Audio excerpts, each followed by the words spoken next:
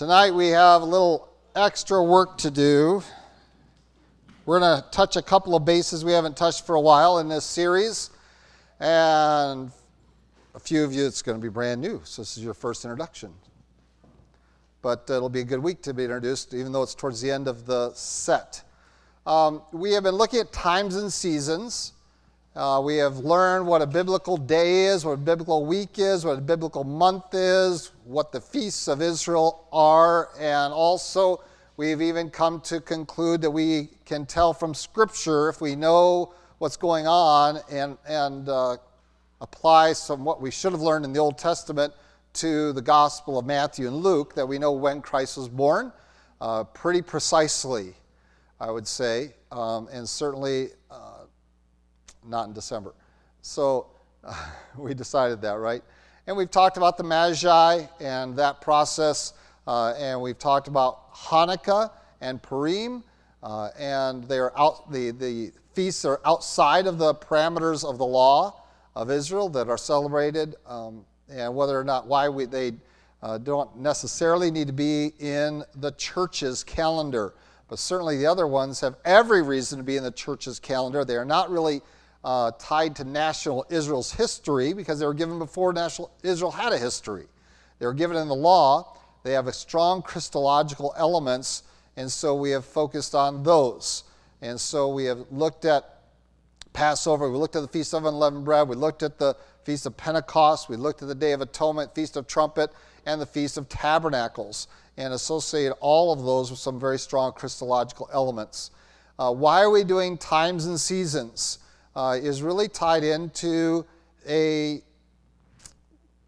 directive we have in a prophetic book that is one of the things we're supposed to be alerted to and aware of what's going on around us.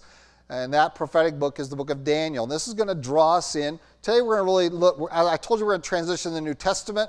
We've already looked at Christ's birth. We looked at the coming of the Magi, associated those with the Feast of Tabernacles, with Hanukkah, and then we are now going to look further on. And so to do that, we want to start in Daniel, though. Again, like a base we've already touched in the past, but it's one that we want to address again and revisit so we understand why we're doing this. And to do that, I'm going to invite you, there's really 3 chapters that we're looking at, 3 passages that we want to focus in on. And I've been kind of struggling of where to start and end all of this. Because we have some information at various times given to us. But let's start in chapter 7. Daniel is given a vision that he doesn't understand. He asks for instruction in this, and he is given that. He's given an interpretation in the middle of chapter 17. Go to verse 15. He's grieved in his spirit. His visions of his head troubled him. Doesn't that make you feel better? To know that Daniel's visions troubled Daniel. They bothered him too. So if you read this and go, boy, that's okay. They bothered him too. And so God understood the dilemma that he was facing and sent him an interpretation. And so he received that interpretation and from heaven. And he gives them, and we talk about the beasts of the earth, the 4 kings, all of this, the saints of the Most High, and we can look through all of this. We're really going to jump ahead to the things that are talking about the last days. Because out of all the things that Daniel has seen, he has seen the rise in his vision. He's seen the rise and the fall of Babylon, of the Medes and the Persians, of the Greeks, and the coming to power of the Romans. He's seen all of that, and God has clearly laid that out before him.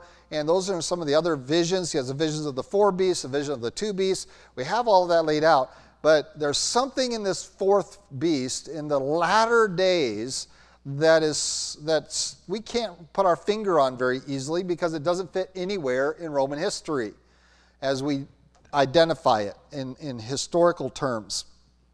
And that is that these are the little horn is what you'll often hear it referred to as the little horn that rises up. And so let's begin reading verse 23. And you'll know immediately when we come to the passage why we're studying times and seasons, times and and because this is going to be referenced in this passage. It says, the fourth beast shall be a fourth kingdom on earth, which shall be different from the other kingdoms, shall devour the whole earth, trample it, and bring it to pieces. That is the Roman Empire. No problem identifying that. It correlates with everything else we've seen in Nebuchadnezzar's dream of his statue with all that's involved there in the iron. Verse 24, the 10 horns are 10 kings who shall, that's future, arise from this kingdom, and another shall arise after them. This is the little horn, the 11th horn. And he shall be different from the first ones. And so we have a different beast with a different horn, 11th horn, that grows up late. When it talks about the little horn, we're not talking about small, we're talking about young. The term here is that it's recent. It is going to be the last horn of this deteriorating Roman Empire. And now it's going to describe this entity. In verse 25, in verse 24, I left out one phrase, and shall subdue 3 kings. And we can identify that as a kingdom that, and the word there is an agricultural term, not subdue in terms of conquer them, but kind of make space for himself in there. We've identified these historically in the past in my messages and stuff as France, England, and Spain as the 3 kings that were pushed aside to make room for this new empire that is going to rule the earth, and that would be the United States. So here we have a description now of this entity called the little horn of Daniel. Verse 25, he shall speak pompous words against the Most High. He shall persecute the saints of the Most High. And that word persecute is wear them out. It is not violent, it is gradual. And hopefully in your margin perhaps you have that, to wear them out. And shall, I stopped right before the passage we're looking for, and shall intend to change times and law. Then the saints shall be given into his hand for a time and times and half a time.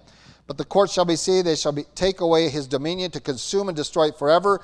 Then the kingdom and dominion, the greatness of the kingdoms under the whole heaven, shall be given to the people, the saints of the Most High. His kingdom is an everlasting kingdom, and all dominions shall serve and obey him. And so this is that end times framework that we know it's the last one because it says that it's the one that's going to be destroyed by God himself to establish Christ's kingdom. And in Nebuchadnezzar's dream, we have a stone that was not made by human hands that breaks it to pieces at that point of the 10 toes of the very fragile mixture of iron and clay at the very end of Nebuchadnezzar's vision. And so this is a repetitive thing that we see in Daniel that helps us identify the end times. But one of the things we are supposed to notice about this final kingdom is their intention, their desire to change something. And that what they want to change are the times and laws. They want to change times and laws. This has been variously interpreted over history, and I don't propose that I have a better or the ultimate interpretation of what this means, but I would propose to you that this is directly connected to something already given to us in Daniel. And so let's go to backwards a little bit to Daniel chapter 2. In Daniel chapter 2, Daniel's asked to interpret Nebuchadnezzar's dream. And Daniel, in his testimony to Nebuchadnezzar, uses this interesting phrase. We'll pick up in verse 20 of Daniel 2. It says, Daniel answers that blessed be the name of God forever and ever, for wisdom and might are his, and he changes the times and the seasons. He removes kings and raises up kings. He gives wisdom to the wise and knowledge to those who have understanding. He reveals deep and secret things. He knows what is in the darkness, and light dwells with him. I thank you and praise you, O God of my fathers. You have given me wisdom and might, and have now made known to me what we asked of you, for you have made known to us the king's demand. And so in Daniel's description of God, he describes all of the wisdom and knowledge of God. But notice the phrase, one of the things that God does is he changes times. He's the one that changes times. He's the one that changes seasons. He's the one that knows the secret dark things. He's the one that is really has the wisdom of the world. He has the knowledge of how everything works. And during this season of this entity coming upon the scene, they will seek to usurp that role. That no longer is it God who holds all the secrets of the world, of the creation. It is this entity that does it. And we are the ones that think we can change the times and we can change the seasons or the laws of nature. We can literally manipulate them, is literally the term there. And so God can manipulate time and seasons, the times, and that means the situations, the circumstances of life. He can change those. He can manipulate those. He can raise up kings. He can destroy kings. But this entity says, no, we're going to take on all of that. All these things that are attributed to God by Daniel in Daniel chapter 2, this entity says, no, I'm taking those things over. I'm the one that's going to set up kings and kingdoms. I'm the one that's going to decide the seasons and the situations of life. I'm the one that's going to know the secret things and the dark things, and I'm going to be all that for all people. They're going to usurp these things that Daniel says only God has these, but this entity is going to usurp these things. So our focus is simply on one aspect of this, and that is God says, I change the times and the seasons. And so we have looked at these and said, well, if we really want to identify God as the one who defines time and seasons to the point that we define what a day, a week, a month is, what these are, when we are to celebrate these and these events, then we look to God's Word. We don't look to the world, particularly in these last days when that entity is upon us, that has fulfilled all of these things. And so they're really speaking against God when they claim that they know the secret things. They know how everything came into being. And yes, I think we're referencing evolutionary thought. I think we're referencing Copernican theory of the universe. We're referencing all these things, not just worship patterns of the church being dictated to us by this entity. But rather, so instead of going to God and saying, how should we celebrate these events, we go to this entity and say, how should the church do these things? It wants to usurp God's place in your thinking and in your life, in the circumstances of life, in the seasons of life, in the ruler, the authorities in life, all these things that are in God's realm, including the secret things. What were some of the secret things listed in Scripture? Do you know? Where were some secret places of knowledge that Job and other wisdom literature attributes to God and God alone? That now men say, we know that. Do you know any of those? The unborn. What goes on in the womb of a woman? The Bible says God understands the secret things that go on in there. But not anymore. We claim to know that. And we're not just talking about abortion. We're talking about all the aspects of birth control. We're talking about genetics and all that's going on with that in the realm in our modern era. And by the modern era, I'm not talking about the last few years. I'm talking about for 50 years, 60 years, 70 years. We've been playing around with genetics and manipulating them. But in these last few years, it's gotten extraordinarily bad. And remember, this is what caused God to destroy the earth with a flood, was man's genetic makeup was being manipulated by the fallen angels, creating the Nephilim. And so we are at this time where they are taking God, things attributed by God directly. Daniel says, this is God's secret knowledge. And this entity wants to usurp that. And they're going to change times and law. And the saints need to watch out because it's not your friend, they're your enemy. They are going to target you at one point. It's just not yet. Their goal now is to wear you out, and at one point they're going to make you their enemy, target number one. So this is why we are studying this. This is the biblical reference, why it is important to be a part of our understanding of our times today, because this entity is here now, and it is influencing the church to this degree, and it is calling you away from following after God and His Word and calling you to go to them to find out when you should be doing whatever you're doing. That's not only for the church, it's also for Israel. And Israel knows this. And so if you go to Israel, is the Sabbath of the Scriptures? No, we've already discerned that, right? The Sabbath isn't the Sabbath of the Scriptures. The Sabbath of the Scriptures are tied to the new moon, which is probably the full moon and not the dark moon. And we find out that they're not tied to it at all, that they celebrate Saturday, which Saturday isn't the Sabbath. It's not the seventh day of God's week, of God's month. So we learned all of that in our definitions. And so we're changing these laws and it's being imposed upon God's people, where they are usurping God's place in just your identification. So you identify today as the day to worship the sun, right? It's Sunday, not the Lord's day. And you identify it as Saturn Day, the day to worship the planet Saturn. And so we have all of our days of the week attributed to false gods of the Greek and Romans. Interesting, isn't it? Unless you're in the country of Greece, and then it's not. They're not attributed to that. We learned that when we were in Greece. And so in the Greek language, they aren't attributed to any of their own gods. Isn't that fun, interesting? Kind of a fun little fact there for you. The origin of those titles for your days of the week were recognized as being pagan by Greek Christians when the church took over Greece. So all those Corinthians, Thessalonians, Philippians, all of those people that Paul wrote those letters to had such an influence on Greece, they abandoned those names for the days of the week. But we have resurrected them. We are guilty of that. So this is real in our time. They want to change the times. They want to usurp God's place.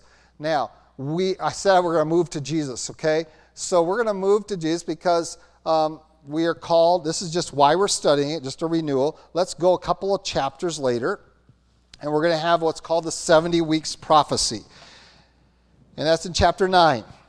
And again, a lot of information here. We're not going to be able to plow through all of it for sure, but I do want to show you a timeline that should clarify a few things. Why is it important that we know when Jesus died? And that's the question tonight. We're going to try to figure out when Jesus died. Not what time of year. We know when that was. That was tied to Passover. And probably not the Passover Israel's celebrating today, but probably 2 weeks prior to it or following it. And so we're coming to this, and let's pick up verse 24 of Daniel 9. It says, 70 weeks are determined for your people and for your holy city to finish the transgression, to make an end of sins, to make reconciliation for iniquity, and to bring in everlasting righteousness, to seal up vision and prophecy, and to anoint the most holy. So we got to get all the way to the point of anointing Jesus as king. And we're not talking about the triumphal entry here. And so know therefore and understand that from the going forth of the command to restore and build Jerusalem until Messiah the Prince, there shall be 7 weeks and 62 weeks. The street shall be built again and the wall, even in troublesome times. After the 62 weeks, Messiah shall be cut off, but not for himself. And the people of the prince who is to come shall destroy the city, the sanctuary. The end of it shall be the flood. And till the end, war and desolations are determined. So let's go stop right there because the rest is way into the future. Well, at least in the future for us, way into the future for what we're talking about tonight, which is Christ's death. So the prophecy of the 70 weeks is divided up into 7, and that's 7 sevens. Don't get confused by the term week. We're not really talking about 7 weeks of time. We're talking about 7 sevens. What is it? Septides? So 7 sevens. So how many years is that? 7 times 7. 7 sevens of years is 49 years, right? So there's going to be 7, and then there's going to be how many? 62. All right, and 62 sevens, now it's getting a little harder, right? Is equal to how many years? 400 and what? You sure about that? Did you use your brain? Really? He's from my generation. How many of you were looking on your little thing or pulling out your phone? All right, 62 times 7. So we end up with 69 sevens. Something's going to happen after 69 sevens. Let's add these up. What do we got? All right, so 483 years, something's going to happen, and that something is not Christ's birth. Remember I told you that our whole calendar is screwed up of what year it is. You think it is 2021, but you are wrong, because your calendar, and it's not because Christ was born at 3 BC and not at 1, okay? There is no 0, by the way, right? Remember that. There is no 0, so you went from 1 BC to 1 AD. But we know that Jesus Christ was born 3 BC, September 11th, between 6 and 8. Some of you go, what? You know that? Yes. You have to reference the podcast to get that information. But this isn't Christ's birth we're talking about. Let's look at the passage again. It says, after the 62 weeks, Messiah shall be cut off, but not for himself. What we're really looking for as a historical marker that should have set the calendar of the church and the calendar of modern history is when Messiah is cut off.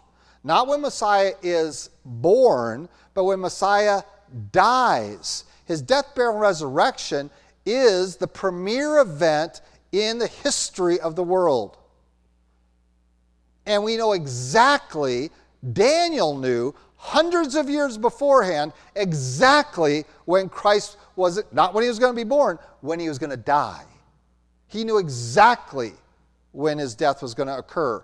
Now, the problem is that 483 years from when? Well, we're told. So here's what it says. It says that from the going, and that's back in verse 25, from the going forth of the command to restore and build Jerusalem. Now, this gets us into the books of what? What 2 books?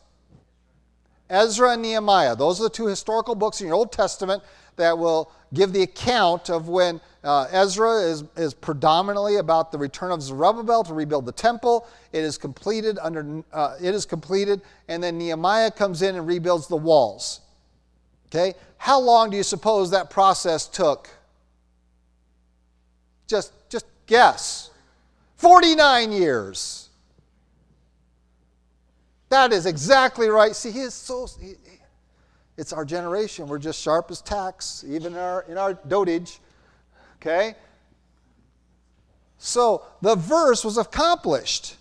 Now, do we know when this went forth? Do we know when the command went forth to rebuild Jerusalem, the process of which was 49 years? Well, there is some discussion about that. So I brought the little book that has all the discussion about that. It's likely that it happened in the reign of Artaxerxes I. So now we have between 464 is when Artaxerxes I came into power, and he goes through to 424. Remember, you're BC, and so it goes down as you get closer to Christ. Okay, so that's his reign. He reigned for about 40 years there, and so we have this range. You might say, well, 483, 464, we're getting close. Well, we know that it was, he had been king for a little while, so we're really pressing it probably closer to about 471 to 74, somewhere in there. No, sorry, I went up. I'm supposed to go down. Sorry. 450. I got to subtract 7. Sorry. 457 approximately is what we're looking at as when it went forth. Now remember, there's no 0. So, and I don't know if this is exact that we know this, that this is when the decree went out. But certainly Israel, when it happened, knows when it happened. And they could have very easily just boom and said, oh, according to Daniel, this is the day we got to mark in our history. And it's something Israel should have put in her history very strongly. For no other reason than they're rebuilding their temple. So but it's been lost. Okay, a lot of this information we extrapolate from secular sources, not from the Scripture and not from Israel's sources. And so we look at this and we have an idea when Artaxerxes the first was there. So we're at 457. So that takes up 457 of these 483 years, right? Okay, let's do the math. Let's subtract. What do you got? How close are we to Christ's death?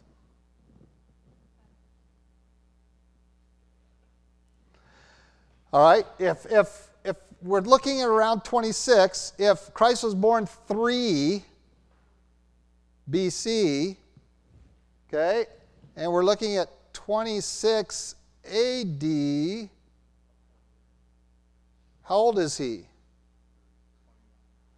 About 29. What does Luke say he is about, that everyone thought he was about? It's about 30. Now, about 30 means you could be like 28. You see, Andrea's about 30. 28 to 32, somewhere in there, right? That's about 30. Aren't you about 30? Right?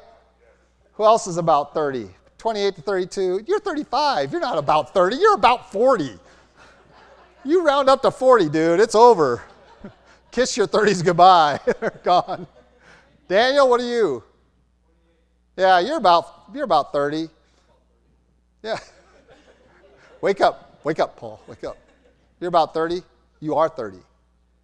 Okay. So, pretty accurate, right? Give or take a year in here, he's about 30. So 26, 27, 28 AD is about approximately the time that we should be looking for the evidence of Christ's sacrifice. This is the historical marker that our calendar should have been marked to. Our measure of years should not have been by Christ's birth. It should have been by Christ's sacrifice and his resurrection. So what year is it if 26 is correct? You can't subtract 26 from 2021.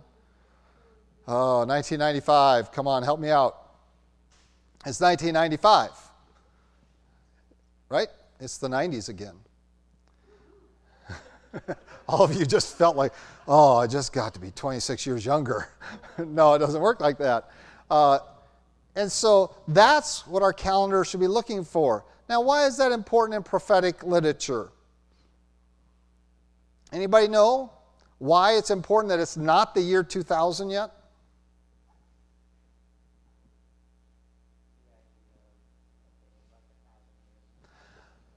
Okay, we have a scripture that says a day is 1,000 years and 1,000 years is a day in God's reckoning of time. And the theory has been out there for some time, this is nothing new by a long shot, that when you go back into the created order, that it took 6 days to create the heavens and the earth, and then a seventh day of rest, that if the seventh day of rest is the 1,000-year millennial kingdom after Christ comes back, that would be the rest for creation, the Sabbath rest that Paul talks about in Romans for Israel, where Israel's on the renewed earth and we're with Christ. And so we have that 1,000-year rest comparable to the seventh day of creation, that then the 6 days of creation would correlate with 6,000 years of history between creation and the millennial kingdom. Now, that might not mean too much to you, but most of the biblical authors look at the pre-Christ history as being about 4,000 years, and so that makes post-Christ history about 2,000 years if that theory holds any water. And again, these numbers are hard to come up with because we're stretching ourselves back and we don't know how long Adam and Eve were in the garden before there was sin. We don't have that information. We don't know if that really started the clock, or if it was started at creation itself, or if it was started when there was sin, or if it was where that clock starts of what the years begin. We don't really know, because it's just a theory. You're not going to find a biblical directive for this. There are some information we could tally together and kind of come up with this theory. But it's interesting because we have the knowledge that there is going to be the coming of Christ. So Christ's death is a very important date to get, because it is so strongly connected to prophetic timetables. And so I remember in the 1980s and 90s, I remember Jack Van Impe and all these other guys, the year 2000, big year, 2000, big year, 2000. Well, it wasn't 2000. It was the 1970s.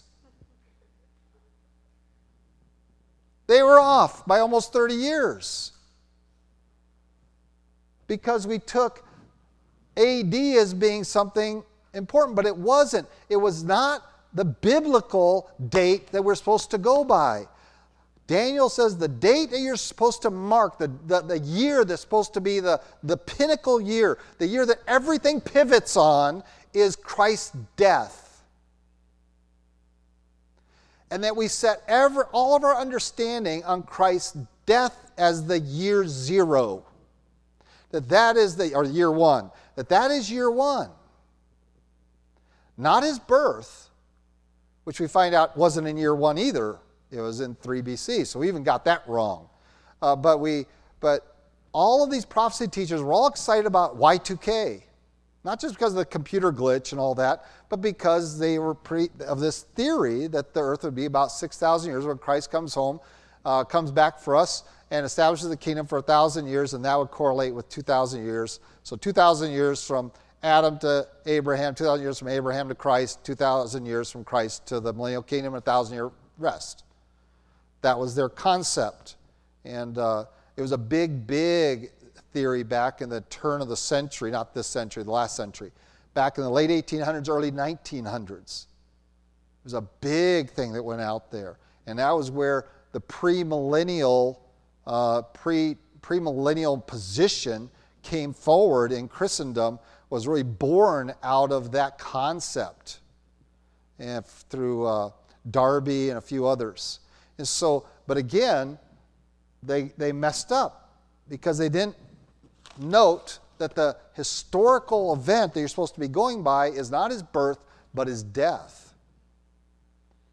That's when you start your calendar for days and centuries. Now, we have a problem here because we only have 69 weeks, right? But there's 70. So there's one left over. So there's a 1 times 7, and that equals, Daniel, little Daniel, 1 times 7. Oh, thank you. Whew.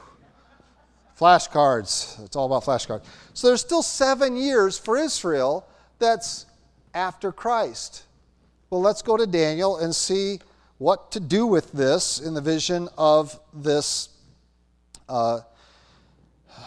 of the 70 weeks. So let's pick up in verse 26 again. It says, after 62 weeks, Messiah shall be cut off, but not for himself. And the people, notice that, of the prince who is to come shall destroy the city and the sanctuary. The end of it shall be with a flood. Notice it is not the prince who is to come who does this. Who is it? The people of the prince who is to come. So we're talking about a people group come in and destroy Jerusalem after Jesus Christ's death. This is a prophetic reference to the fall of Jerusalem in 70 AD. And so that is a historical event. So we have Christ's death happening right here. Now we have a whole series of things before we get to the last week that aren't part of this calendar.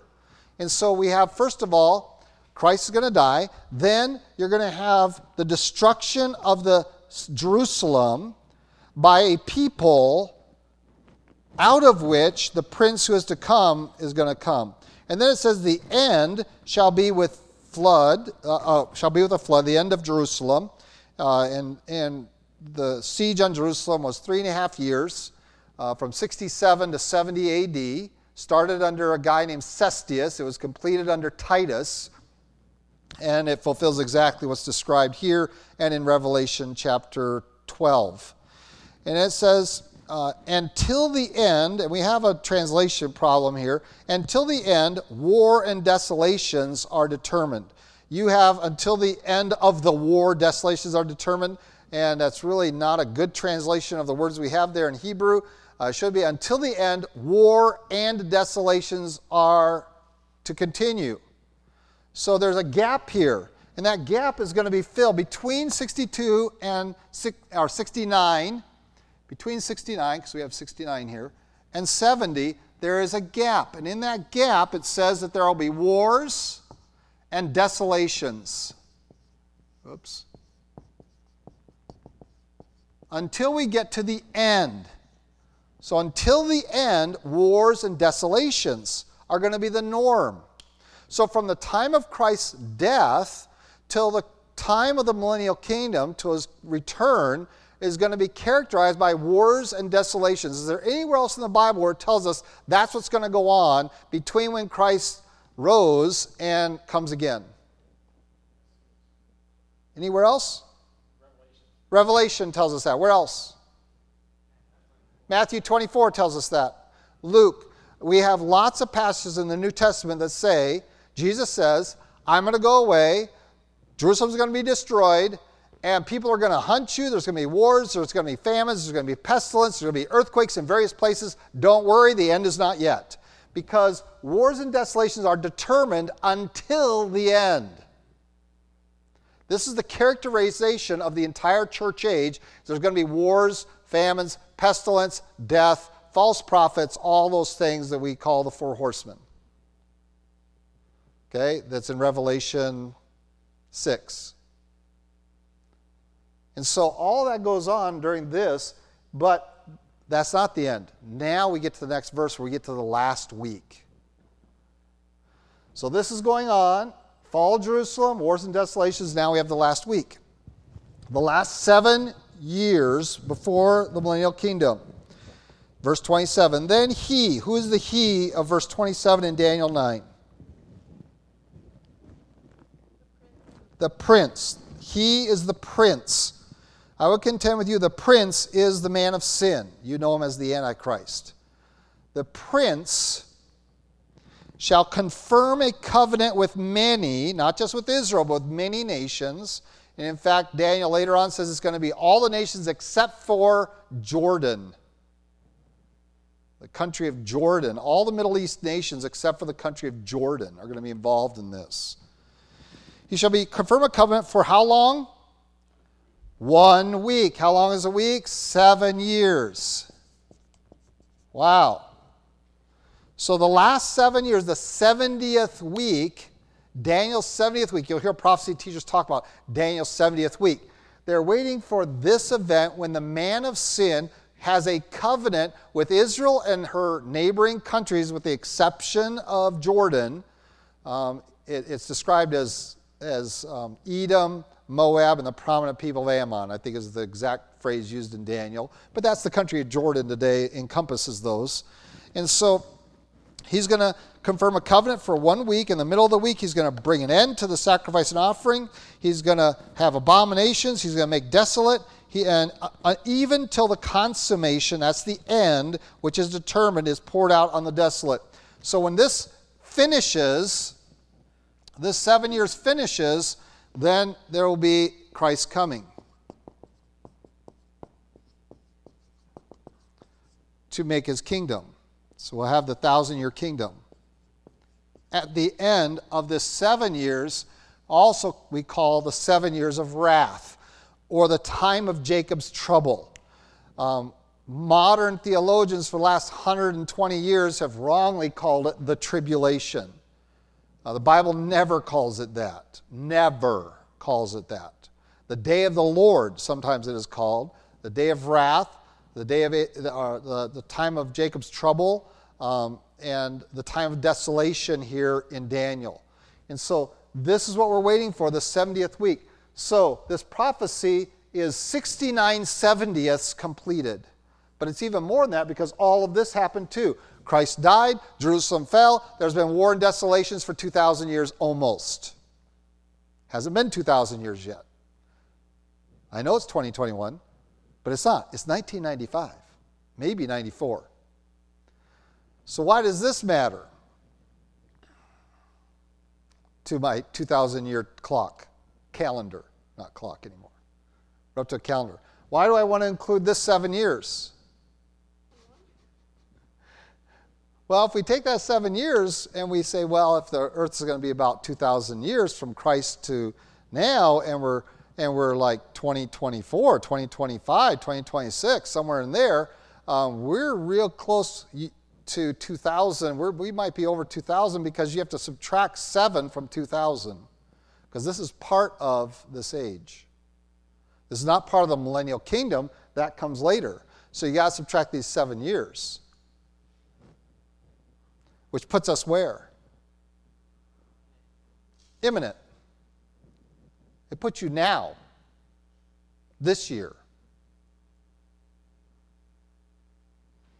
Get you a little excited? It gets you like real close. Certainly within a few years. Now, I grew up with prophecy teachers that told me, man, 2000, 2000, 2000. I'm like, man, I'm graduating from college in 84. I'm graduating from seminary in 85. I graduated from college 87 from seminary. I'm barely going to get started in the ministry, and Christ is going to come back because it's going to be the year 2000. I didn't know that it was actually the 1970s. And I was going to have 30 years in the ministry. Or more, because we're still going. And again, this is exciting, but when we correlate that with the other evidences of Scripture, we see that we should expect perilous times right now and a great falling away. And what else are we looking for? What does Thessalonians tell us to look for? The man of sin will be revealed. The guy who's going to make the covenant with Israel and her neighbors. And a lot of people are excited about Trump being that person, the man of sin, but he doesn't fit the other qualifications of that because he was making these deals between Israel and some of her neighbors, wasn't he? But that was just laying a groundwork. He didn't finish his job. He didn't finish that because he's not the one. He doesn't meet the other descriptions of the man of sin at all. By Daniel and by Thessalonians and by Revelation. And so he doesn't match that. But people are getting excited when that started. But when we look at our calendar, if our calendar is right, and we had started it the right year, the year of Christ's death, we would be really excited about things right now, saying, boy, it's the 1990s. We should be thinking about the end of this church age, 2,000 years. And so that's why Christ's death matters, is because it is the marker in biblical calendar of history, not his birth. Any questions, comments? I did a lot of material tonight. I threw at you in rapid succession, but I thought you were up to it. We'll find out if you guys are just lost when you leave here. What is he talking about? Any questions? Man, I did a great job.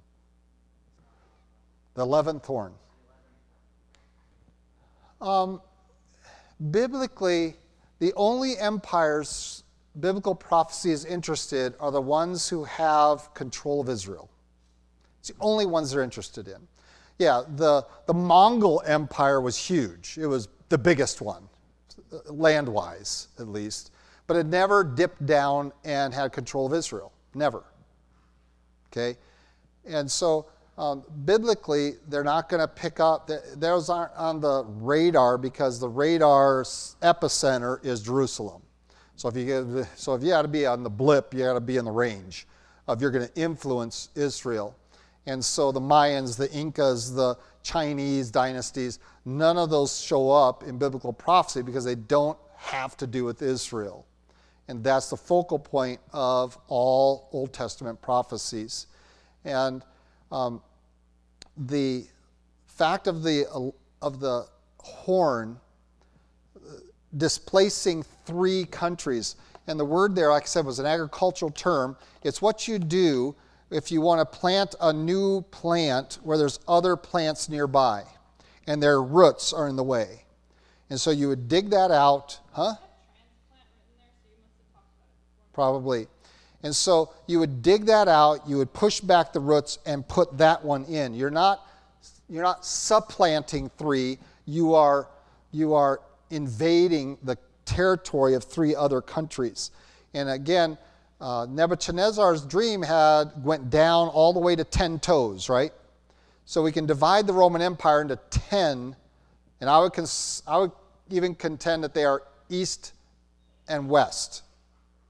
That there are 5 eastern ones and 5 western ones that we could divide the Roman Empire into, and Greece and then would have been part of the eastern side because they're east of Rome, and western. So I would look at those 5 parts of the Roman Empire, they're the western side, and we find that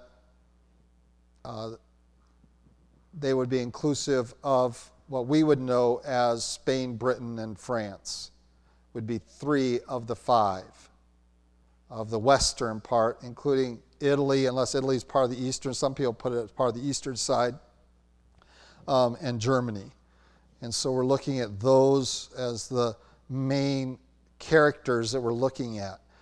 Most prophecy teachers you're going to engage in are saying we're looking for a revived Roman Empire. I've heard that all my life, and nowhere is that in Scripture. The dream of Nebuchadnezzar just keeps deteriorating all the way down to the toes. You don't see a revival at the end. It just gets worse and worse as you go, and more fragile as you go. And so the 10 toes are the remnants of the Roman Empire, and the United States is born out of those. Not only geographically did we take over territory that belonged to France, Great Britain, and Spain, right? That is our country, 3 Roman territories. And so we not only did that, but our concept of government is Roman. What was the Roman concept of government? A republic. We are the republic of the United States of America. We're not Democrats, really. Forget Democrats and Republicans. We are not a democracy. We are a republic. That's what our nation is. We are built ourselves like the Roman concept of government. That you have officials that you send to represent you in a centralized government. And that is Roman. That's where we got most of those concepts. And so we are not only born out of those, we made our space inside of those 3 countries, but we also got all of our concepts of government really from the Roman period and brought them in. And we model much of our activity in the Roman model. What made Rome great? Do you know? What made Rome great? Besides their government, just practical things. Commerce. How did they develop commerce? They built incredible infrastructure. Not just roads, cities, aqueducts, everything. They built infrastructure up the wazoo. It's still impressive today. Okay? What else? Very powerful, very well organized, very well equipped military that could move faster than anyone else. It was really their speed, how quickly they could get in and out of battles, and their techniques and strategies. And so we see a lot of those same themes in the development of our country. We are very Romanish in how we approach ourselves as a country. And so the little horn, but it is different. We are different from Rome. It is different from the other 10 toes, because it says we're different than them. So there is a difference, but there's still that connection back to that. Does that help? If England, France, and Spain hadn't basically claimed all of this territory we call the United States, we wouldn't be having this conversation, because that's, I think, absolutely necessary to identify this 11th horn. A young empire that made its way within 3 of the former territories of the Roman Empire. Good? All right, let's pray. You can always ask me more stuff afterwards. We won't keep everybody. Let's pray. Lord God, we do thank you for this day, and we thank you for time in your word together. Lord, we recognize that we have been heavily influenced by a world that wants to usurp your place, that claims to know all the secrets of the universe, of the atom, of the womb, of the genetics. All of this we claim. But Lord, we know that it is you who holds all those things. That it's you who changes the times and the seasons. It's you that declares when we ought to worship and who and how. And Lord, we pray that you might help us in the transition from worshiping as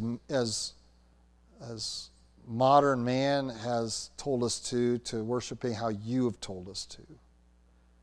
Lord, we pray not only for here in this assembly, but for your church universal, that we might have that discernment to recognize this wearing down of your church, of your people, to be almost unrecognizable in terms of how we worship and when we worship. And Lord, help us to correct not only our calendar, our clocks, but even our vocabulary, that we might give you the honor and the glory for your creation and for your work in us. Lord, help us be faithful to your coming. We're excited about its proximity, but we also, Lord, know that it's going to be very difficult in these last days. You've warned us of that. You've told us to prepare for that. And Lord, help us to stand and count the cost and take up our cross and follow you. In Christ Jesus' name we pray. Amen.